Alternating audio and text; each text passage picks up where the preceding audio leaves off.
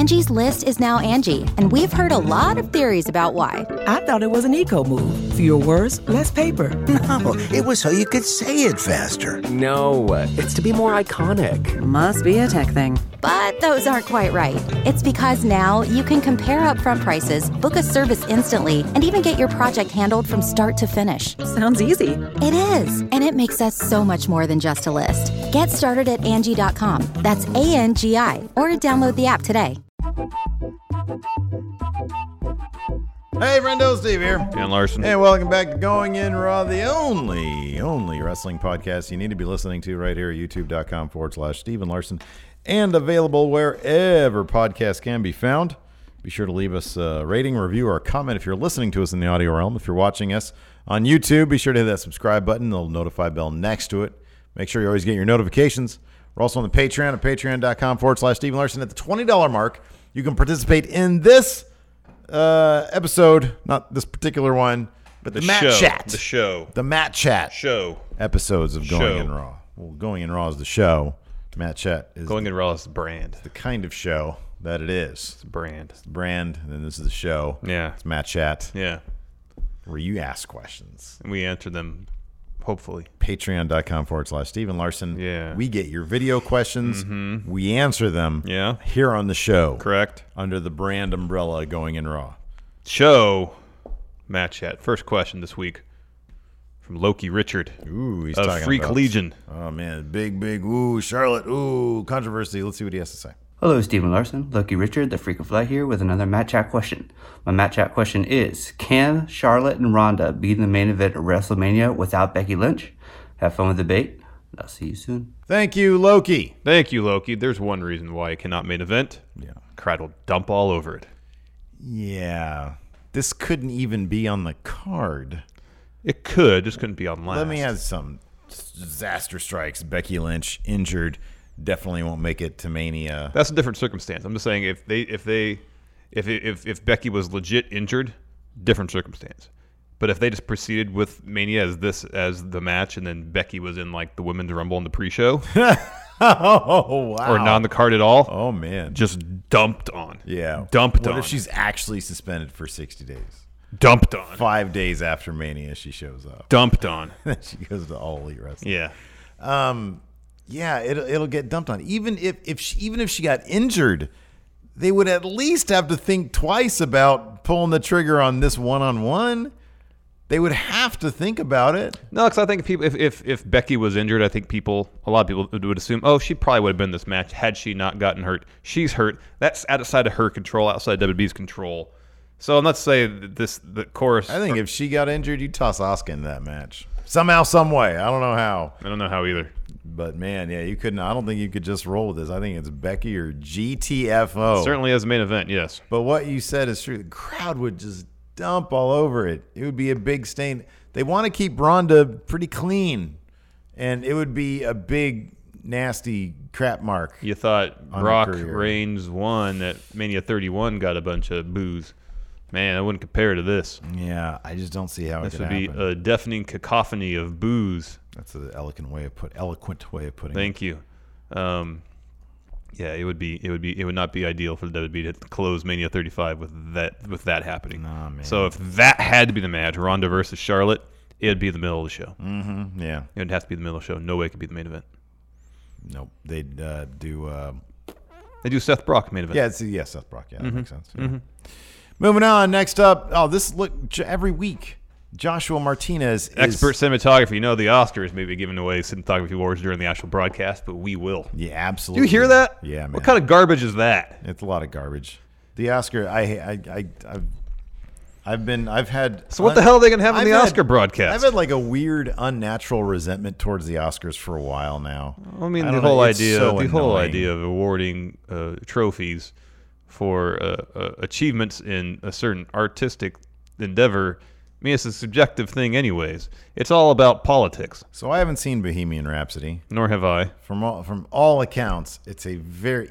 When my dad says something is mediocre, then I know it's mediocre. I read a review where it said it's basically a Wikipedia entry filmed. Yeah. There is a segment on Twitter where somebody had like a bit of the actual film. I'm assuming it hasn't been doctored. And it says, man, this thing actually got nominated for editing and for Best Picture, but for editing specifically. And it was a horrible little bit of like way too many cuts in this one little sequence. It just looks really, and that's probably going to win Best Picture. Terrible. Yeah. Oscars are terrible. And then the awards actually given out for, like cinematography. Not like that's important or anything to making movies. Right. Who needs lights? I mean, it's only called cinematography. Not like editing's important. Yeah, right. What, he's going to have one take? Yeah. Like Man. Joshua Martinez, that guy should be nominated for cinematography. That's what I'm saying. He should, and he's winning our Oscar and he did do for cinematography. And it's we're going to announce the winners here on the show as opposed to during commercial break. Well, I want to know on the Oscars, what are they replacing those awards with? Bullshit. Some stupid, silly gag with Chris Pratt, probably. Don't need it. Joshua Martinez has a question, though. He's bummed out, but he even stepped up his audio game this week. Yeah. Crisp audio. I mean, this is great. One-man production crew. Take it away, Joshua. Oh, he has an actual question. Yeah, let's hear it. Hey, friendos. Joshua back this week with a Matt Chat question. So sadly, I wasn't able to get any tickets for Double or Nothing. I didn't get any in the pre-sale or didn't get any in the public sale. So it looks like I won't be going to Vegas. That sucks. But I have a question when it comes to All Elite Wrestling. You know, the tickets sold out within under 4 minutes during the general sale. Pre-sale, I think it was like 30 minutes. How long will this hype last? Do you think they can keep this hype going forever? I don't know if you guys saw the leaked schedule of All Elite Wrestling shows. Do you think by next September the hype will still be there? Let me know what you guys think. Thank you, Joshua. Well, it can't last forever. What a bummer. Hype can't last forever. What a that's bummer. A bummer. Won't be in Vegas, man. Wow, that sucks. That's a legit bummer. I would have got him to film Tim Spulak's interviews. Oh, that'd been great. Yeah, we met Joshua at All In at StarCast. Man, he's top notch. Yeah, man, it was great. Yeah, it was awesome. He was a very comforting individual. Mm-hmm. Something about his aura. Aura. I meant to say presence. Yeah, aura. Is very calming. Yes. He's not going to be there. That sucks. Bummer. All right, for me, already the hype for All Elite Wrestling's already gone. Joshua Martinez isn't going to be at All In 2 or Double or Nothing. Now it sucks. Bloom's off the rose. I don't want to go. All right, let's just sit here and do a live reaction. Make money that way. Let's invite Joshua Martinez here. All right, there you go. One ticket available, and he's got it. All right, for going in Raw's All. That's his award for being best cinematographer going in Raw. How long is the hype going to last on this? Be specific. What's the show that people are going to not give a shit about? The hype's going to die down significantly when they start doing TV. Yeah, man. And it's not because it has nothing to do with the quality of their TV production, because that we don't know. It's just going to be more readily available. Yeah. Every week, people will be able to watch the show. Yeah. And so the hunger, the thirst to see their product won't be what it was. If the leaked schedule of events is true and we get weekly television actually broadcasting from October by whatever we're in February now, if they do Double or Nothing 2 in next February, yeah, it's probably not going to be a 4-second sellout or 4-minute sellout. 4-minute sellout, no. It's probably not going to be that. I will say this. The schedule they have laid out is smart. I mean, monthly shows still might be a bit much, but those guys have to make money somehow, so I don't blame them for doing it, because they have May, they have Double or Nothing. They apparently have a show in June somewhere, to be determined. July is the show in Jacksonville, apparently. August is in the United Kingdom at Royal Albert Hall.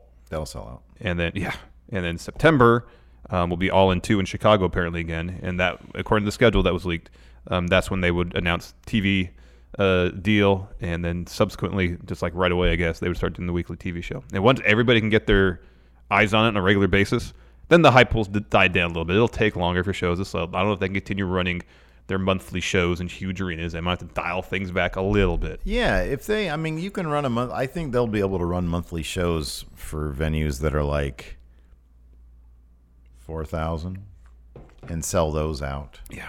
I find it really difficult to believe they'd sell out past the 24-month mark, monthly 10,000 and up. The only way they could do that is if the show is absolutely amazing. if their weekly television show is amazing and the quality of the wrestling and the quality of the creative is so good that it gets eyeballs on it, people will start watching that, then I think it's entirely possible for them to at least 24 months down the line, if the show is really good. Every single week it's airing on TV, and every month they have a pay-per-view, and you're saying it could sell out 11 to 12,000? If the show is really good and people are really excited about it. I'm not going to discount the possibility of it happening. They've gotten their fill. Not going to happen. Once it's regularly available, the bloom will come off a little bit. No one will watch it. It'll be like Impact then, huh? 10,000 people. 10,000 people a week. Yeah, exactly. Next, new Matt Chatter, Nikolai. Let's see what Nikolai has to say. Okay. Hey, friend world. This is Nikolai Martinussen here. My question is, there was a lot of talk about Daniel Bryan and the Miz a couple of months ago for the World Championship. Do you guys still see this something that will happen? Or do something else happen with Daniel Bryan, the World Championship, and the Miz and the Tag Team Championship now? Because there's still a couple of pay-per-views left before WrestleMania. But what do you guys think?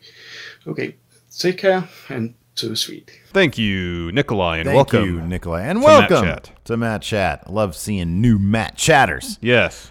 So every time we lay out a roadmap for a superstar, Daniel Bryan, we've already got this mapped out. He's going to go to WrestleMania. They throw a wrench in the plans. Oh, yes. And we got a big old one here with heel Daniel Bryan, the new Daniel Bryan. New. And to answer your question, Nikolai, my personal opinion, no. We're not still going to get Daniel Bryan versus The Miz at WrestleMania. It's obvious this Shane Miz thing is pretty hot. Don't see them losing those titles to the Usos. In fact, I don't see them losing those titles anytime soon. To anybody. They're a hot team. Yeah. Let's see, could you imagine if they went to Survivor Series next year? We got tag team versus tag team. So no, I don't really see it happening. But that being said, I think there will come a point where there will be a major reigniting of a feud, an Ignition remix. I was about to say, perhaps a remix to Ignition. Yes. Exactly.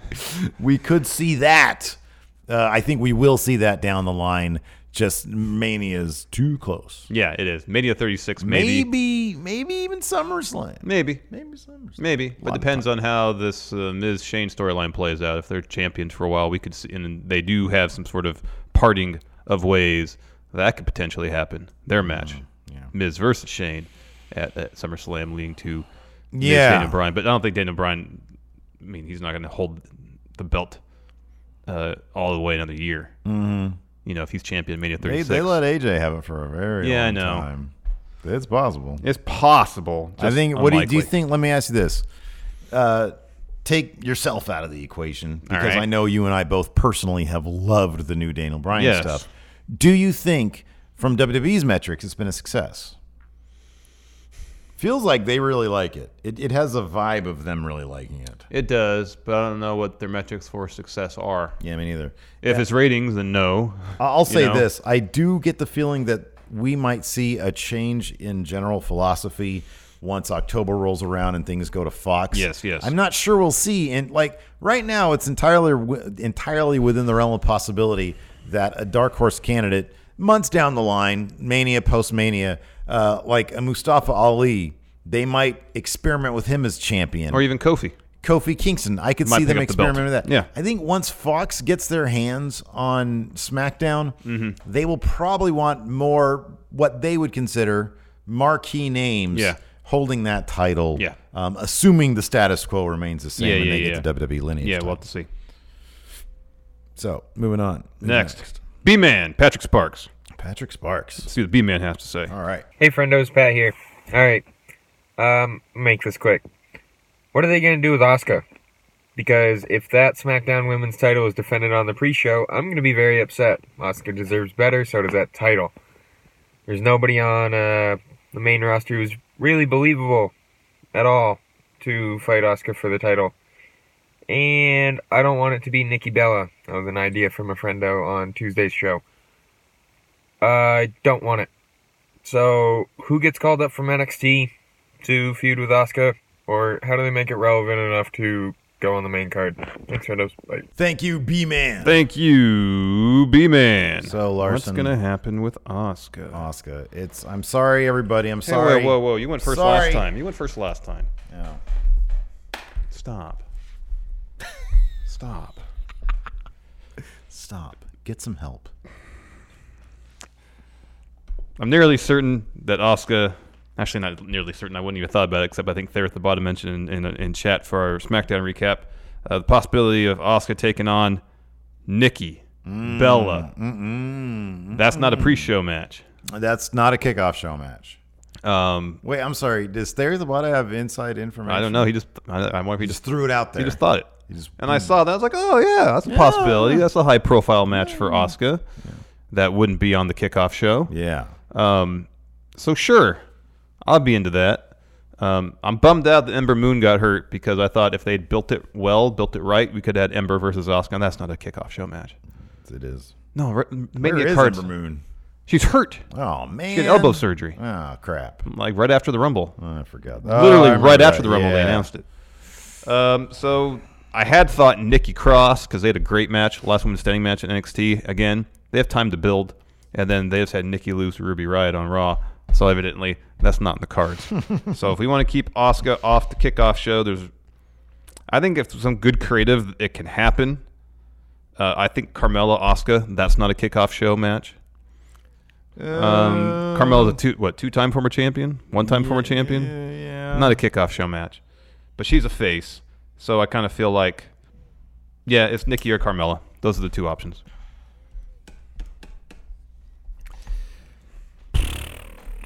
And Asuka has to, Carmella beat Asuka twice with the help of Ellsworth, so Asuka needs to get that W. I don't know. I'm going to say this. It's a kickoff show match. Look, y'all need to get used to this. It's a kickoff show match. Asuka versus Mandy Rose. I think Absolution, they're going to have a good showing at the Chamber to solidify them as a heel tag team that people take seriously. However, I think very quickly they're going to pivot because they seem to enjoy the idea of them being a tag team when it's kind of convenient, but Mandy Rose kind of being the focal point when they come out in tandem. I didn't notice how they did it this past week on SmackDown. Whose music played? I think they came out during a commercial break. Oh dear.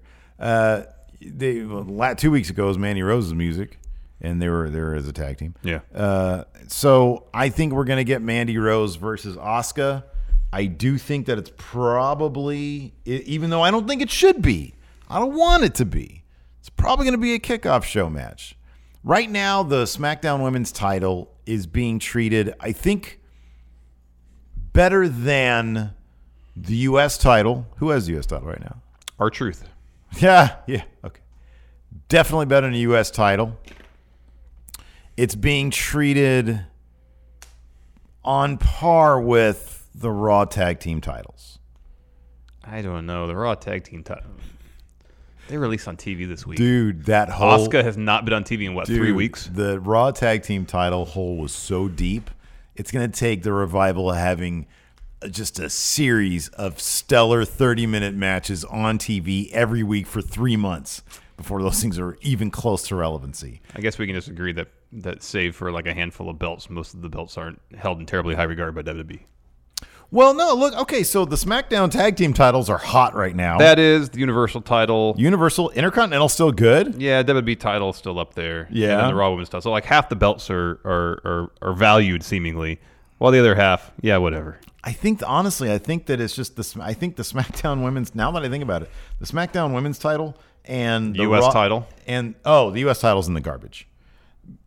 Just above that is SmackDown Women's and Raw Tag. Everything else is hotter than those. Yeah. Everything after that is actually in fairly decent shape. Fairly decent shape. I feel like all this, like the top titles for the respective for the women's division, respective brands should be. I agree, but it's not. Yeah, and it's bogus, man. So I'm going to say it's going to be Mandy Rose. I think that's actually kind of likely. Angie has made it easier than ever to connect with skilled professionals to get all your jobs projects done well. I absolutely love this because, if you own a home, it can be really hard to maintain. It's hard to find people that can help you for a big project or a small. Well, whether it's in everyday maintenance and repairs or making dream projects a reality, it can be hard just to know where to start. But now all you need to do is Angie that and find a skilled local pro who will deliver the quality and expertise you need. Angie has over 20 years of home service experience, and they've combined it with new tools to simplify the whole process. Bring them your project online or with the Angie app, answer a few questions, and Angie can handle the rest from start to finish. Or help you compare quotes from multiple pros and connect instantly, which means you can take care of just about any home project in just a few taps. Because when it comes to getting the most out of your home, you can do this when you Angie that. Download the free Angie mobile app today or visit Angie.com. That's ANGI.com. The Angie's List you know and trust is now Angie, and we're so much more than just a list. We still connect you with top local pros and show you ratings and reviews, but now we also let you compare upfront prices on hundreds of projects and book a service instantly. We can even handle the rest of your project from start to finish. So remember, Angie's List is now Angie, and we're here to get your job done right. Get started at Angie.com. That's ANGI, or download the app today. Next, Zach S. Zach S., Hall of Famer. Let's see what he has to say. What's good, Stephen Larson, many friendos out there? It is your Matt Chat Hall of Famer, Zach S., coming at you from his new humble abode, his new place. Nice. But besides that, I got you too, Stephen Larson, a new Matt Chat question. The question this week is, Stephen Larson, would you say this new iteration, this new era of Bullet Club with Jay White and Tama Tonga most likely at the lead, do you say they're being disrespected, discredited? Thanks, boys. Thank you, Zach S. Thank you, Zach S. I think that there is the appropriate level of success. Let's face it, man. The Cutthroat era is a bit on the confusing side. Tama Tonga, as much as I love Tama, I think he's great. He was doing the good guy Tama Tonga thing, which was borderline a comedy act. Now he's no longer a good guy. He's a bad guy. There is no central driving force of Bullet Club besides the fact that the head of Bullet Club, Jay White, is now the IWGP heavyweight champion. When outside of the ring, he doesn't do a lot for me. I like my Bullet Club to feel like these guys are all like friends. Like they're all like, oh, hey, man, how's it going?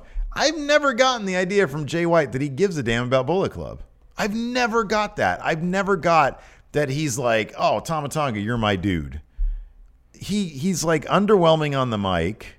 When he's sitting there at press conferences, I barely notice that he exists. It's not till he gets in the ring. And granted, I think his character work in the ring and his ring work is amazing. But beyond that, when you get out of there, you look at past Bullet Club personalities like Prince Devitt. Oh, scary little dude. Kenny the Cleaner Omega. Oh, man, next level charisma. AJ Styles. Well, he was cool. Carl Anderson. Carl, shut up with that. God, you're so annoying sometimes. And and then they're talking about doing a cookout, like a block party. Sounds like fun. It sounds like fun. But I want a cutesy little Bullet Club hat with the skull with the chef's hat on it. But it's not menacing, Larson. Where's the menace? Show me menace, and I'll give you the respect that you earn. But until then, you're just a dude with some guys. Here's the thing. I understand your point of view from like the macro, the grand scheme. Here's the thing. We don't watch all the stuff. That's definitely true. So we don't know all the little story beats that are being hit along the way. We just see like the big movements, So we don't see what leads up to Tama Tonga saying, I'm good guy Tama Tonga now. We don't see what led up to him becoming bad guy Tama Tonga once again. Twitter. No, there's talking stuff. To what culture and cultaholic on Twitter. It was all in the 6-man tags. 8-man Who tags. wants to watch that? That's where they tell the tags. stories. That's where they tell these little story beats, I man. didn't need to watch everything to understand how cool Bullet Club used to be. I didn't need to watch everything. Well, by the time you got into it, you knew of the mystique of Bullet Club. You knew of it. It had mystique. Yeah. Now they're just talking about some cookout. They're trying to they're taking a different approach to rebuilding Bullet Club. A bad approach. They're taking it seems like they're trying to make parallels between Jay White and Prince Balor or Prince Devitt. And that's a bad idea.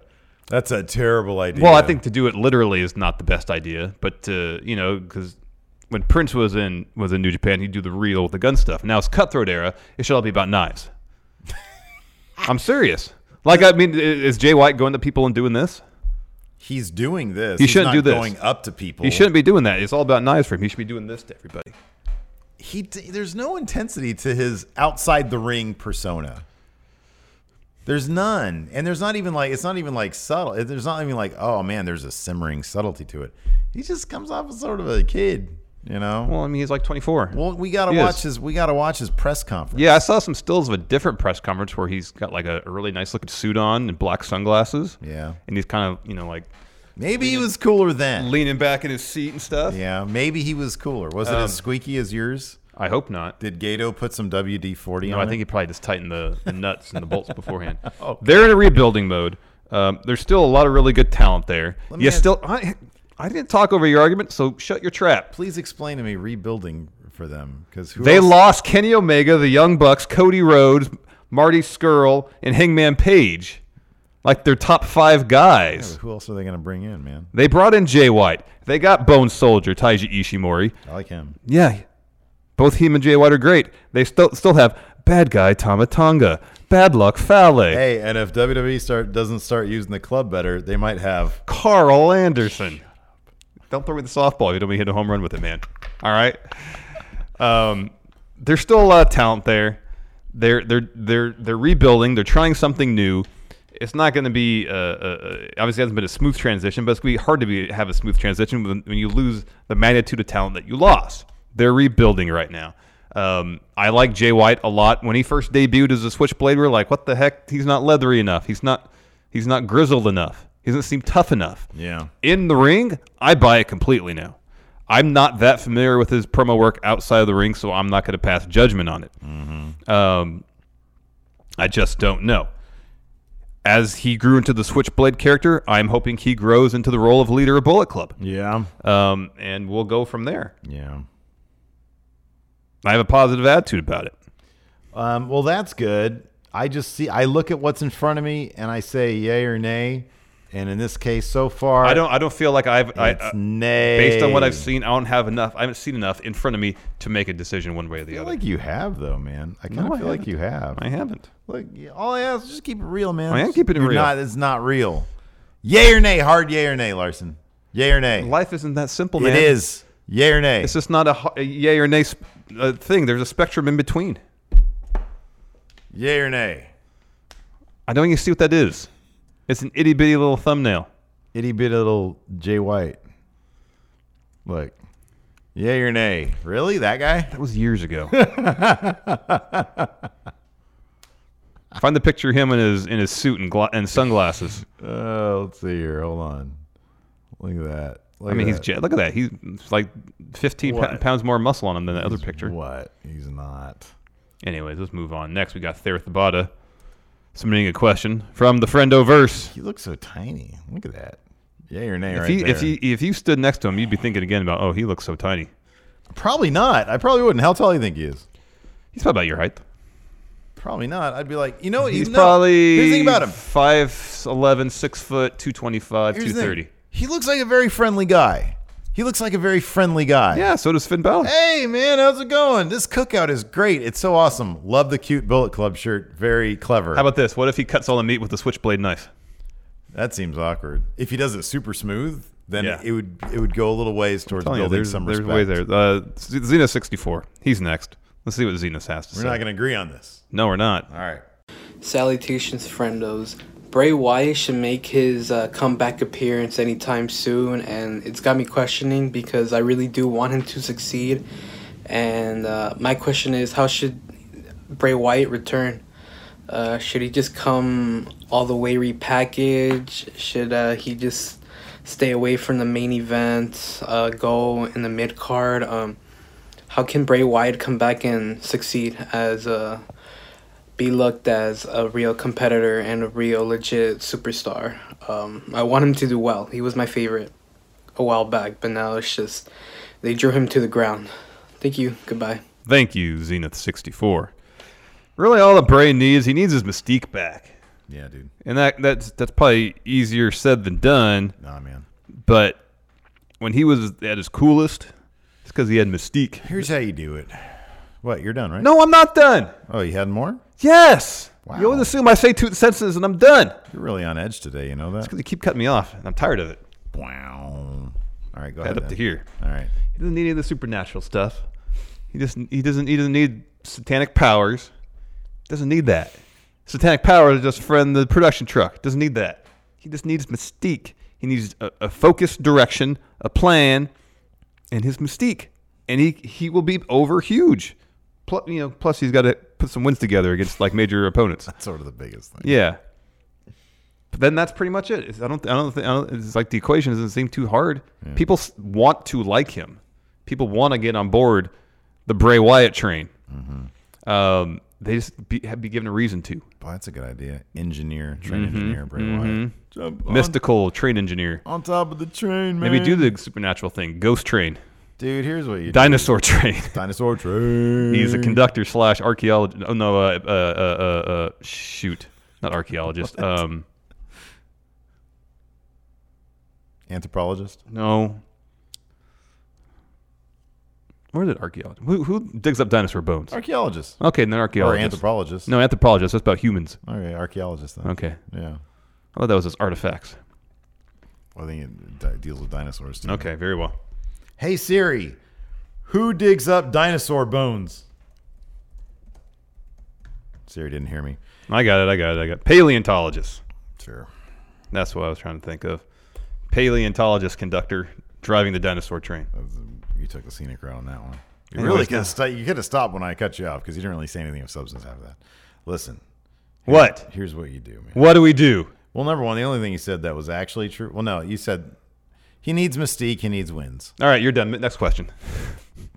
How about this? What? You rehash one of the best storylines of the Attitude Era. Terrible idea. Don't rehash anything. The higher power. He's the higher power, man. Right, let's move on to Theory Thabata's question. Because no, I do like this, though. He helps Daniel Bryan along with Luke Harper, and it all comes back from when Daniel Bryan was part of the Wyatt family. You find out that the Wyatts had planted those seeds in Daniel Bryan exclusively for this moment. He wins title. Rowan shows up. Wyatt and Luke Harper show up. They're the new Bryan family. Bree gets supernatural powers. She's Sister Abigail. Birdie can fly. Cause get it, Birdie? Yeah, I get it. Flying babies? You should have stuck what you had written down here with Wyatt Compound Cookouts, Few with Heavy Machinery. Well, I feel like I went heavy on cookouts in the previous question. Well, then you could have just been consistent throughout.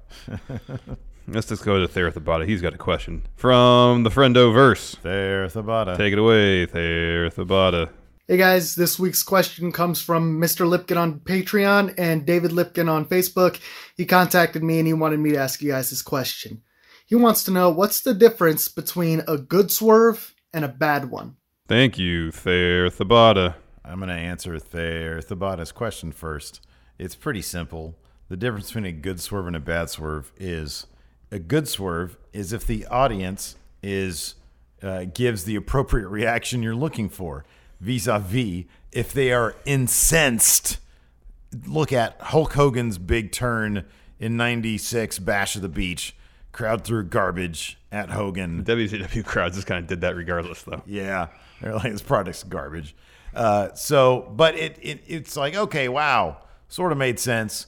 They looked at Hogan, this old guy, not getting good reactions anymore. What's he going to do? Desperation goes bad, reinvigorates his career, aligns with a couple of cool guys like Kevin Nash and the denim sporting Scott Hall. So, okay, crowd, wow, really into this. Big reaction, great swerve, maybe best swerve of all time. Then you looked at a swerve that was a bit on the confusing side. Austin turns heel to win his match against The Rock, shakes Vince McMahon's hand. Yeah, it was a great match, but a crap ending because people are like, wait a second, what? This doesn't make any sense. People, it just sort of, and sure enough, it ended up tanking the WWE's ratings. WWE never reached those heights again in terms of TV ratings. So basically, you're looking at, did your swerve, was it effective? You can look at the audience reaction. Are they into it? Did they give you the appropriate response? Or are they just simply confused and kind of annoyed? Yeah, pretty much. It has to make sense. Mm-hmm. Like people, as you said, people can't be sitting there watching the swerve go down and thinking, why is this happening? Mm-hmm. They have to be, why is this happening? Oh my God, I can't believe it. But also, it can't be too predictable. I'll go back to, what was it, like a War Games match where Kurt Hennig swerved the Horseman? Yeah. Well, yeah. Yeah, the dude swerves everywhere. That was the most obvious swerve you could see coming, and it wasn't satisfying because, oh yeah, this is totally going to happen. Yeah. Any time, it was the thing is like any time somebody would like take off their shirt and they had an NWO shirt underneath, like at a certain point it just became predictable. Mm-hmm. It's like, oh, these two guys are going to fight. Oh, I bet that guy's going to join NWO. Yeah, it wasn't really a swerve. It was predictable. Yeah, and sure enough it happened. At that point, like the swerves were just like lame because like, oh yeah, that makes sense. Yeah, who's going to do that? Mm-hmm. Nobody cared anymore. Mm-mm. You need people to care. Yes. I care about A.O. Worm, and he's got a question now about a new talent on the scene. Well, new to many people anyways. Let's take a look. What's good, friendo? It's your boy A.O. Worm here on the Matt Chat question. All right, Steve Larson. I'm going to throw some matches out there with a certain superstar in AEW by the name of Sonny Kiss. And I want to know which match would you pay money to go see. Would you like to see him versus Naomi, Bianca Belair, or Velveteen Dream? Let me know what you guys think about those scenarios and which match would you like to see most. All right, guys, take it easy. Too sweet, hearty handshake. Thank you, A.O. Worm. Oh, I got to go first. Yeah. I'll go Bianca Belair. Okay. She's great. Yeah, she's great. Admittedly, I wasn't that familiar with Sonny Kiss's work. I'd seen a little bit. And when he was in Lucha Underground, that's when I kind of took a break from it. But we watched some of his stuff before we started today. He's great. Yeah. He is great. Mm-hmm. Really looking forward to see what he does in All Elite. I think a feud between... Your answer's right, too. There's no wrong answer amongst the three options that A.O. Worm gave us. There is my answer. No, I said there's no wrong answer. Right. It's the other two that aren't mine. Anyways, I think Sonny Kiss versus Bianca Belair would be fantastic. Great promos, great matches.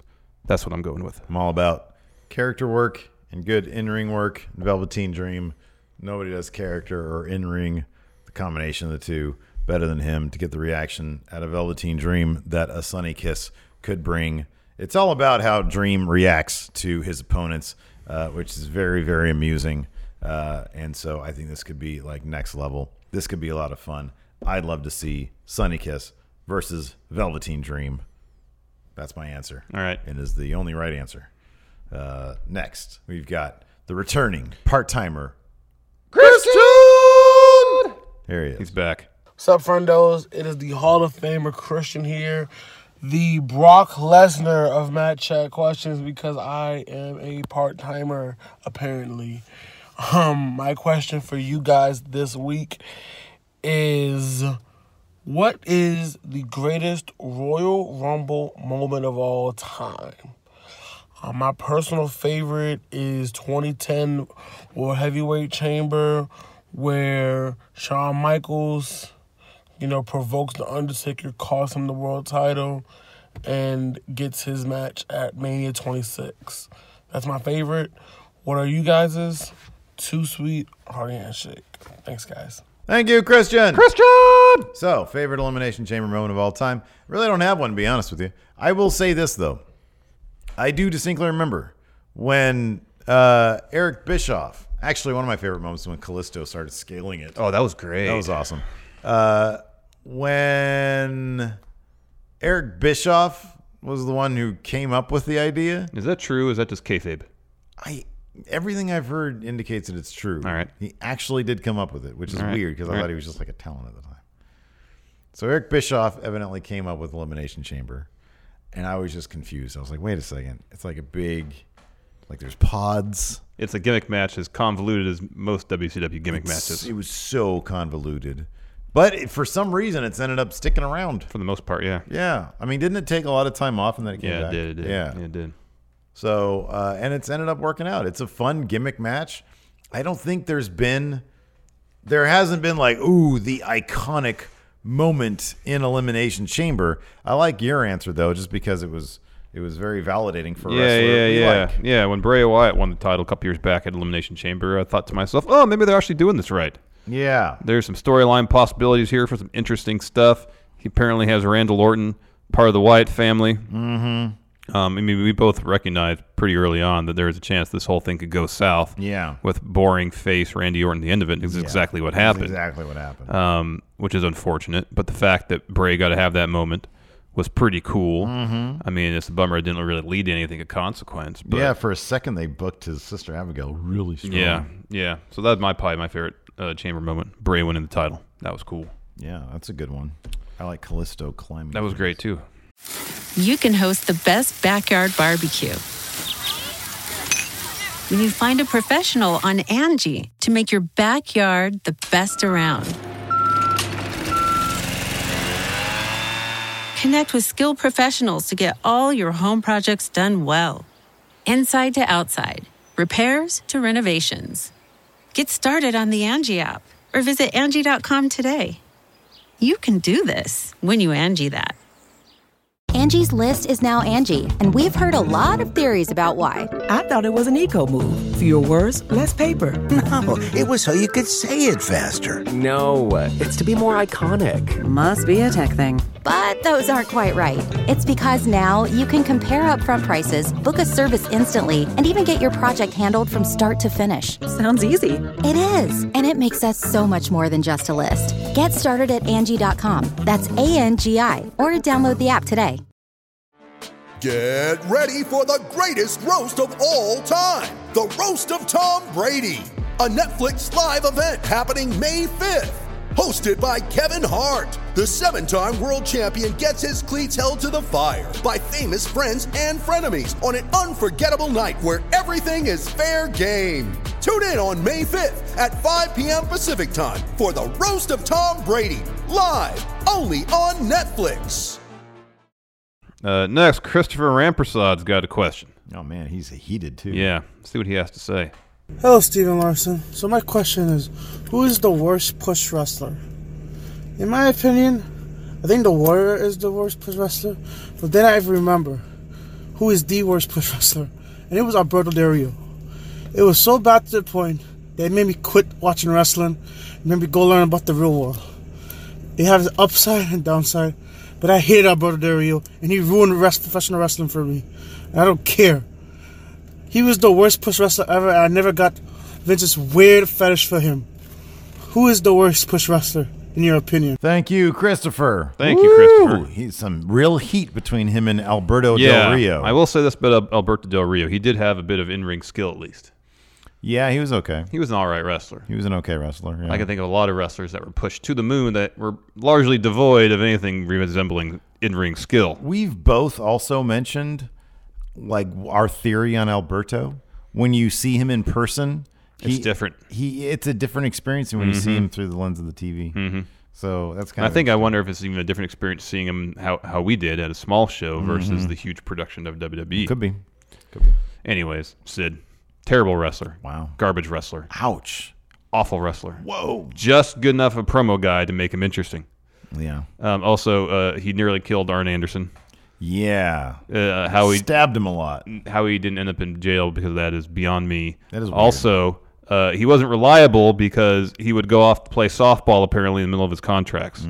Yet he still receives push after push after push. He got Hogan like immediately. Yeah. That's crazy. Yeah. And they were going to pass the torch from Hogan to Sid. Yeah. Sid was going to be the guy. Yeah. But he wanted to be a heel. Let me ask you something. Who would have made a worse the guy? Lex Luger or Sid? Well, I mean, Sid would disappear. Both horsemen. Sid would just up and disappear in the middle of his contract because he wanted to play softball or something. So you're advocating Lex Luger the guy. Yeah. Yeah. Yeah. Luger at least seemed dedicated. You know? Man, is there a case for Luger as worst push wrestler? Boy, they really killed his push. Anyways, the answer is Ryback. I still, when the idea that he went to Vince McMahon and said, John Cena's gone, I could be John Cena, is great. Like, have ambition. That's good. Be ambitious. That's great. But he was such a throwback to like the warrior type wrestler, where he wasn't really that good of a wrestler. He wasn't a very good promo guy. But he was huge because he would destroy people. And in the ring, he'd say stupid and feed me more, and people got into it. Do you remember what people would chant from the get-go? Yeah, they'd say Goldberg. Yeah. Yeah. All they did was they just saw him as another one of that. And, we saw the shelf life on Goldberg. Well, that's actually, his shelf life wasn't that bad. No. And if the streak can't end the way it did, yeah, right, something interesting could have happened there. Yeah, I like Goldberg. Yeah, Goldberg's great. But yeah, no, it's Ryback. It's probably because it was weird because we were in the era of like CM Punk and like Daniel Bryan was getting kind of hot and stuff. And so you have like these, and it's just like pre-NXT. So a bunch of really cool wrestlers were on the Shield was like, they were doing stuff. And so you had all these really cool, this sort of next generation era of wrestlers were really starting to make their push. And then you have a guy who's like the most 80s throwback muscle guy. And it's just, you didn't see, there was nothing like ironically good about it. It wasn't like, oh man, yeah, no, totally. He's like, okay, so for example, superficially, take a look at like Brian Cage, right? And you're like, oh my gosh, that dude looks like an 80s big muscle dude. But he can do so many cool things. He can go. Man, that dude is a spectacular. He's a good wrestler. But with Ryback, you never really got that. Like he had the thing where he'd put somebody up and shell shock. To shell shock, start walking around. Do some squats maybe. Which is like an impressive feat, of strength. Sometimes you do it with two wrestlers. Which was an impressive feat of strength, granted. But you need a little bit more than that. You need a lot more than that. You need to feed him more. Yeah. Next, the enforcer, Stevie Bradley, has a question about what's going on here behind the scenes on Going in Raw. Ooh. Take it away, enforcer. Hey, what's up, Steven Larson and all the friendos? It's the enforcer, and I got a quick question for you, or as quick as I can. Now, I will admit to you, every week I don't watch all the wrestling. Shocking, I know. But you guys have to do it for your livelihood. That's how you get your clicks. That's how you get your super chats. How you get your Patreon. And honestly, a lot of times it's how I get my info. But you don't have that luxury. Tell me the process of how you go week to week, watching all of these shows, providing content. How do you digest a week's worth of wrestling content that you have to cover? Let me know. Too sweet? And a hearty handshake. Thank you, Enforcer. I must say that the Enforcer is a nominee as well for Best Cinematography in a Matt Chat question. Oh, man. His lighting. It's always great. His eye for lighting is great. Imagine what would happen if Stevie Bradley and Joshua Martinez joined forces. Oh, collaborated? Oh, man. Wow. Masterpiece. Be like Deakins. Yeah, Roger Deakins. Yeah. Bob Richardson. There you go. Perfect. Who did Kubrick stuff? I don't think he had a guy. Really? I don't think so. Interesting. So like Scorsese, at least in his early part of his career, didn't really have a guy. He worked with several different people regularly. But like Spielberg has his cinematographer. Yeah. So the process of Going in Raw, I guess, so you and I each have different processes. In terms of how we ingest our wrestling, yes. Yeah. So I'll just start. All right. Monday, when I leave here. So Monday's like our utility day in the office. We do our podcast at 9, do overrun. And then if there's anything like loose ends we need to do, if we need to write anything, if we need to do whatever, so we don't really film anything unless we need to. That's the rest of Monday. I go home, or I try to go to the gym first, go home, spend time with the family. At 8 o'clock, I retreat to my home office. And while I'm working on other Going in Raw stuff, like designing shirts, designing stickers, doing whatever, I'm watching Raw from 8 to 11 Pacific time. After that, on Tuesdays, I do the same thing. We shoot our stuff here. Tuesdays, we do our gaming live stream after our show.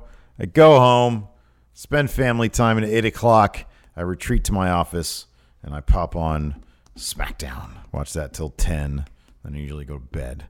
On Wednesdays, I generally, so on Tuesdays, I try to watch, now it's back on Tuesdays, I watch 205 Live on Tuesdays. Then at the gym, I'll watch NXT UK, which only leaves me one thing to watch at night, which is NXT.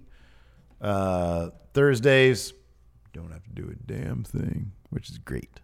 And then Fridays, again, don't really have to do anything. My process isn't too dissimilar, except I'm not watching it in your home office. I'm watching it in my living room.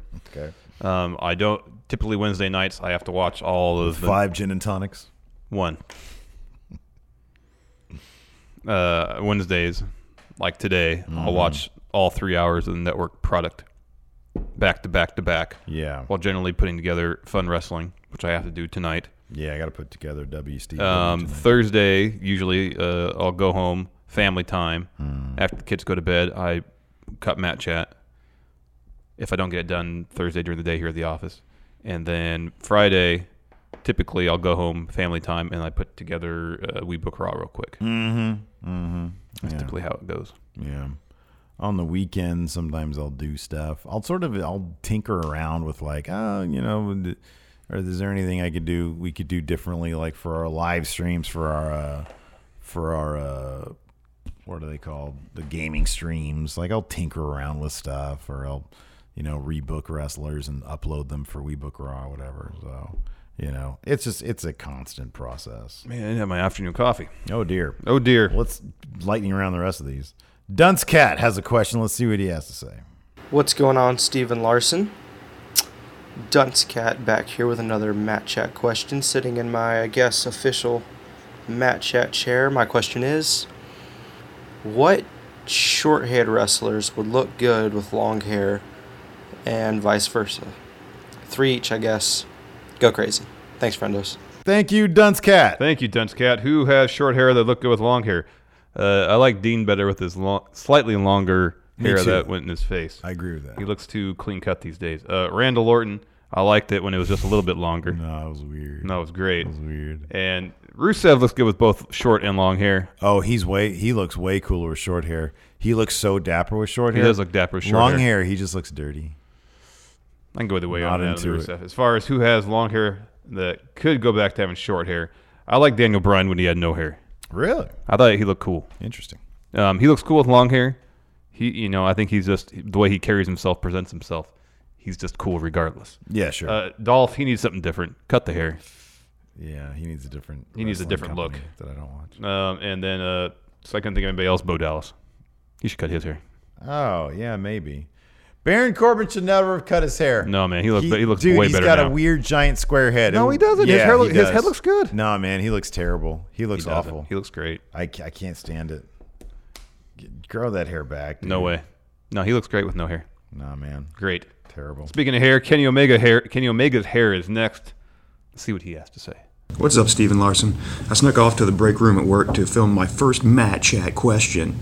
Okay, for mine, I kind of want you guys to think what would have been the best way for WWE to introduce Diamond Dallas Page. We all know that when they introduced him in the Undertaker angle, it was terrible. He basically got squashed and was just made to look creepy. So how would you guys introduce him regarding all the storylines going on in that time? Thanks. Thank you, Kenny Omega's hair. So, I'm going to say this. All right. Diamond Cutter's out of nowhere. So, he showed up around the same time as the WCW invasion. I don't know the exact timeline. No, he accepted the buyout. He did, right? Yeah, okay. But they put him in a thing with Undertaker, which you would think would be, whoa, wow. That's high great. Profile. Apparently, Undertaker wanted nothing to do with that. Undertaker had no desire to work with DDP. This was, then don't put him with him. Yeah, I know. Then simply don't put him with him. Undertaker should have gone, Vince, I'm not feeling this. I don't think it's a good idea. Okay, Mark, that's fine. Then you put him somewhere else. When Booker T attacked Austin at Vengeance 2001 to lead to Jericho winning that title, I think maybe you do this. Maybe instead of Booker T, who could be put anywhere and succeed, Booker T versus Undertaker. That'd be great. Diamond Dallas Page comes in. Diamond cuts Stone Cold. They're old friends. So they'd have a killer program with each other. That could have been great. I think that's how you debut DDP. Make him the leader of the Alliance. Yeah. Him and Booker T leading the Alliance. Yeah, that'd have been great. I mean, if anybody is Mr. WCW of the people who came over right when WWE bought WCW, it's DDP. Yeah. Make him the leader of the Alliance. He's got the charisma. He's got the promo skills to do that. Yeah. And then you get away from all this convoluted, there's WWE guys on the Alliance, Yeah. Just have it be WCW, ECW versus WWE. Yeah. Yeah, it was so weird. And then they had them doing that like super smiley stuff. Remember that? Yeah. Yeah, when he was like the motivational speaker. It's kind of funny, but next up, Richard Morris has a question. Let's see what he has to say. Hey, Stephen Larson, Richard Morris here with another Matt Chat question. With Elimination Chamber coming up on Sunday, I'd like to know what gimmick matches would you guys like to create, and who would be the first individuals in that match? Thank you very much. Too sweet and a hearty handshake. Thank you, Richard Morris. Thank you, Richard Morris. You have your answer written down here. It's a good answer. I wrote down tables, ladders, and bears. Well, I have an Inferno Gauntlet match. Where it's an Inferno match, but it's also a Gauntlet match. In order to get into the ring, like the ring is surrounded by fire, you have to go through fire to get into the ring. No, there's like a propulsive thing that shoots you into the ring. Sort of like what Kalisto uses to get in the ring. It's a trampoline. Old-timey footage? Yeah, it's great. Something like that. How does the guy land so smoothly into the suplex? I mean, those are the professionals, man. I guess so. That just looked like a recipe for disaster. Somebody should recreate that. Not enough Inferno matches. More Inferno matches. Not enough trampolines jumping into all rings. All that. But make it a gauntlet match. I like that. Tables, ladders, bears. Next, Perry Smythe has a question. Let's see what he has to say. Hey, friend, Stephen Larson. Perry here, the Australian Matt Chatter. Got a bit of a weird question for you this week with a little bit of backstory. So WWE 2K19 was my first WWE 2K game. My first WWE game, actually. And one thing that really drew me into that was the story mode. I love fighting zombie Triple H. I love getting caught off to the Wyatt compound. I love winning my own custom championship. So my question this week is, what three things that you would have happen in the WWE 2K20 story? Super weird, super cool things. What would you put in there? Thanks, Stephen Larson. See you, friendos. Thank you, Perry Smythe. So if I'm not mistaken, AJ Kirsch, friend of the show, he was the voice of Buzz, yeah. Yeah, I know that. But he recently posted a picture where he was back at the 2K offices recording stuff, and he did a silly thing with like a mug and the logo, and it said 2K20. Well, no, he had a bottle of Dos Equis. Dos Equis, yeah, that's right, yeah. So, yeah, that's right. 2K and then X, yeah. Yeah, 20. So he's doing 2K20. Anyways, my idea is this. It's a time traveling. It's him again, but this time he starts traveling. There's that great question, I think, from last week or this earlier in the podcast this week, where somebody said, if you could quantum leap into wrestlers, and where would you go? And you said Montreal Screwjob, and I was very curious about this. What I asked you, and so this would be the Buzz. You know, I don't know what happens at the end of my career mode. I'm sure he gets the Universal Championship. He ends up stepping into a time machine and leaping from life to life. Striving to put right what once went wrong. All right. But because everything like is wrestling, so like he would leap into Bret Hart Montreal Screwjob, and he would try to fix that scenario. All right. You know, I just feel like every my career mode just kind of follows the same template. Whereas right, that's why you want to time travel. You start in NXT, you work your way through NXT. Kind of. We had like 2 matches in NXT maybe when we did my career mode. Then you go to the main roster, and then you go through stuff on the main roster, and then this year champion. It's a lot weirder. They get like the Hardy compound and zombie Triple H. No, we haven't played through the rest of it. Focus on the weird stuff. Make it weirder. Stuff, yeah. What would be your main storyline though? This is what I feel like you should have options. Like there should be like in an RPG, you got various character classes, and each of those classes have different attributes. And I feel like based on whatever character type you pick, there should be a different, distinct storyline for each of them. Nice. So, like, say you pick someone that's like Bray Wyatt. So you play through, X number of hours, Bray Wyatt. So part of your time is your time in the ring, part of the time is time outside of the ring. Yeah. And so you build up the mythology of Bray Wyatt. You're going the compound. You're doing whatever Bray Wyatt does there. Or how about this? Even better, Make it like a GTA 5 thing. Oh, dear. Where you got your matches laid out, but then you got this map that you have to drive. You have to go make towns, city to city. I like that idea. Drive. Life on the road. You got to book your hotel rooms. Oh, that's good. You got to stop at the convenience store to get snacks for your drive. Yeah. You got to get in little misadventures along the way. Open world wrestling. Yes. Oh, I like that. That's a good one. You have a stadium that WWF is at, and then instead of going to that, you go to the one that WCW's at. You drive there instead. And you happen to have a puffy shirt in your luggage. You show up. Huge debut. You go in there and you rip your contract up. Yeah. Next from Stephen M. See what Stephen M has to say. Charge linguistic expert Stephen M here with another match chat question.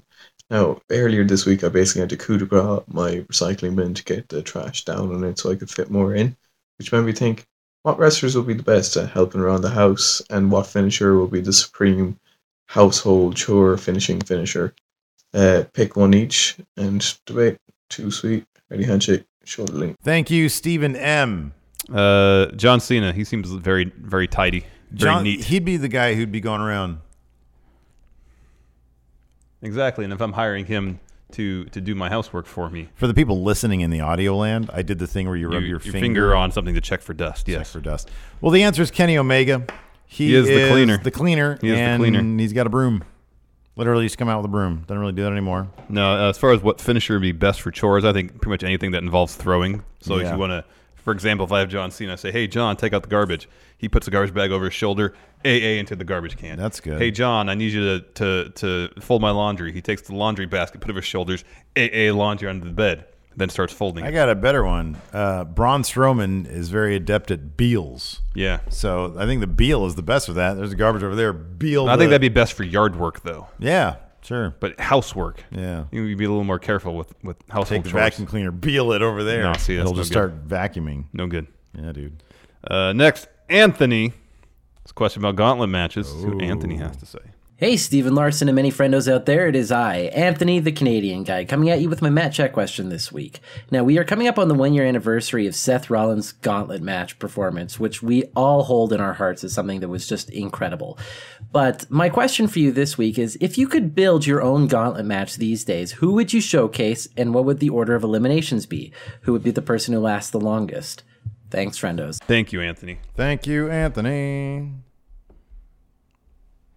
Remember King of the Mountain, a game we used to play as a kid, where someone was at the top of some sort of structure or hill of some sort, and they'd fend off all comers? Yeah, I love that.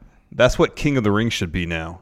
King of the Ring, and it's a pay-per-view long gauntlet match. Yeah. 2 people start, and whoever comes out at the end of the pay-per-view after X number of competitors, 10. Yeah. They're the new King of the Ring. How about this?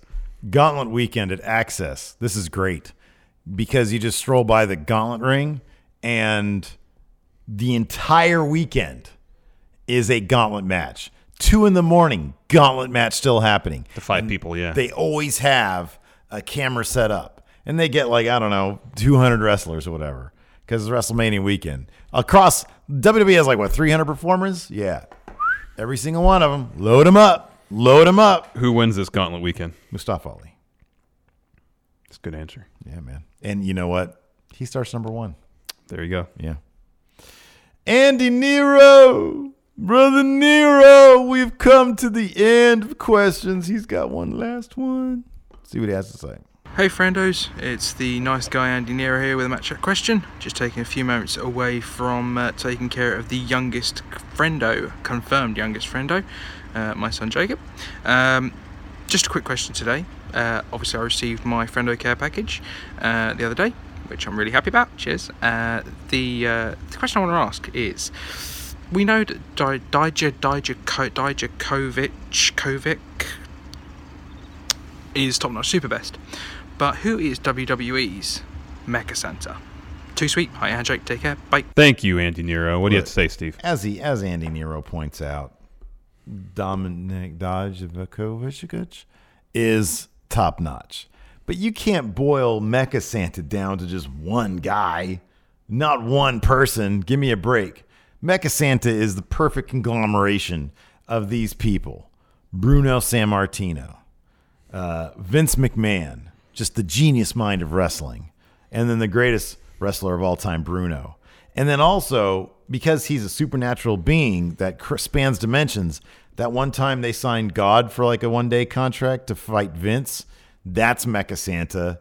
And then also Hulk Hogan, because he's like the best politicker who always has the title. So it's all those people combined into one great being. But then also there is, I mean, this is literally true. The face of Chris Benoit turned upside down is sort of overlaid on his face because that was part of the Create a Wrestler process. All that is the one being Mecha Santa. There you go. Lars Sullivan, maybe. What? Lars. What? Lars Sullivan? Yeah, why not? Mecha Santa doesn't deal with anxiety issues. He's not scared of anything. He's not anxious. Kayfabe, Lars Sullivan. He just doesn't like potlucks. Oh, his loss. You should try some new food sometimes. All this food looks coughed on.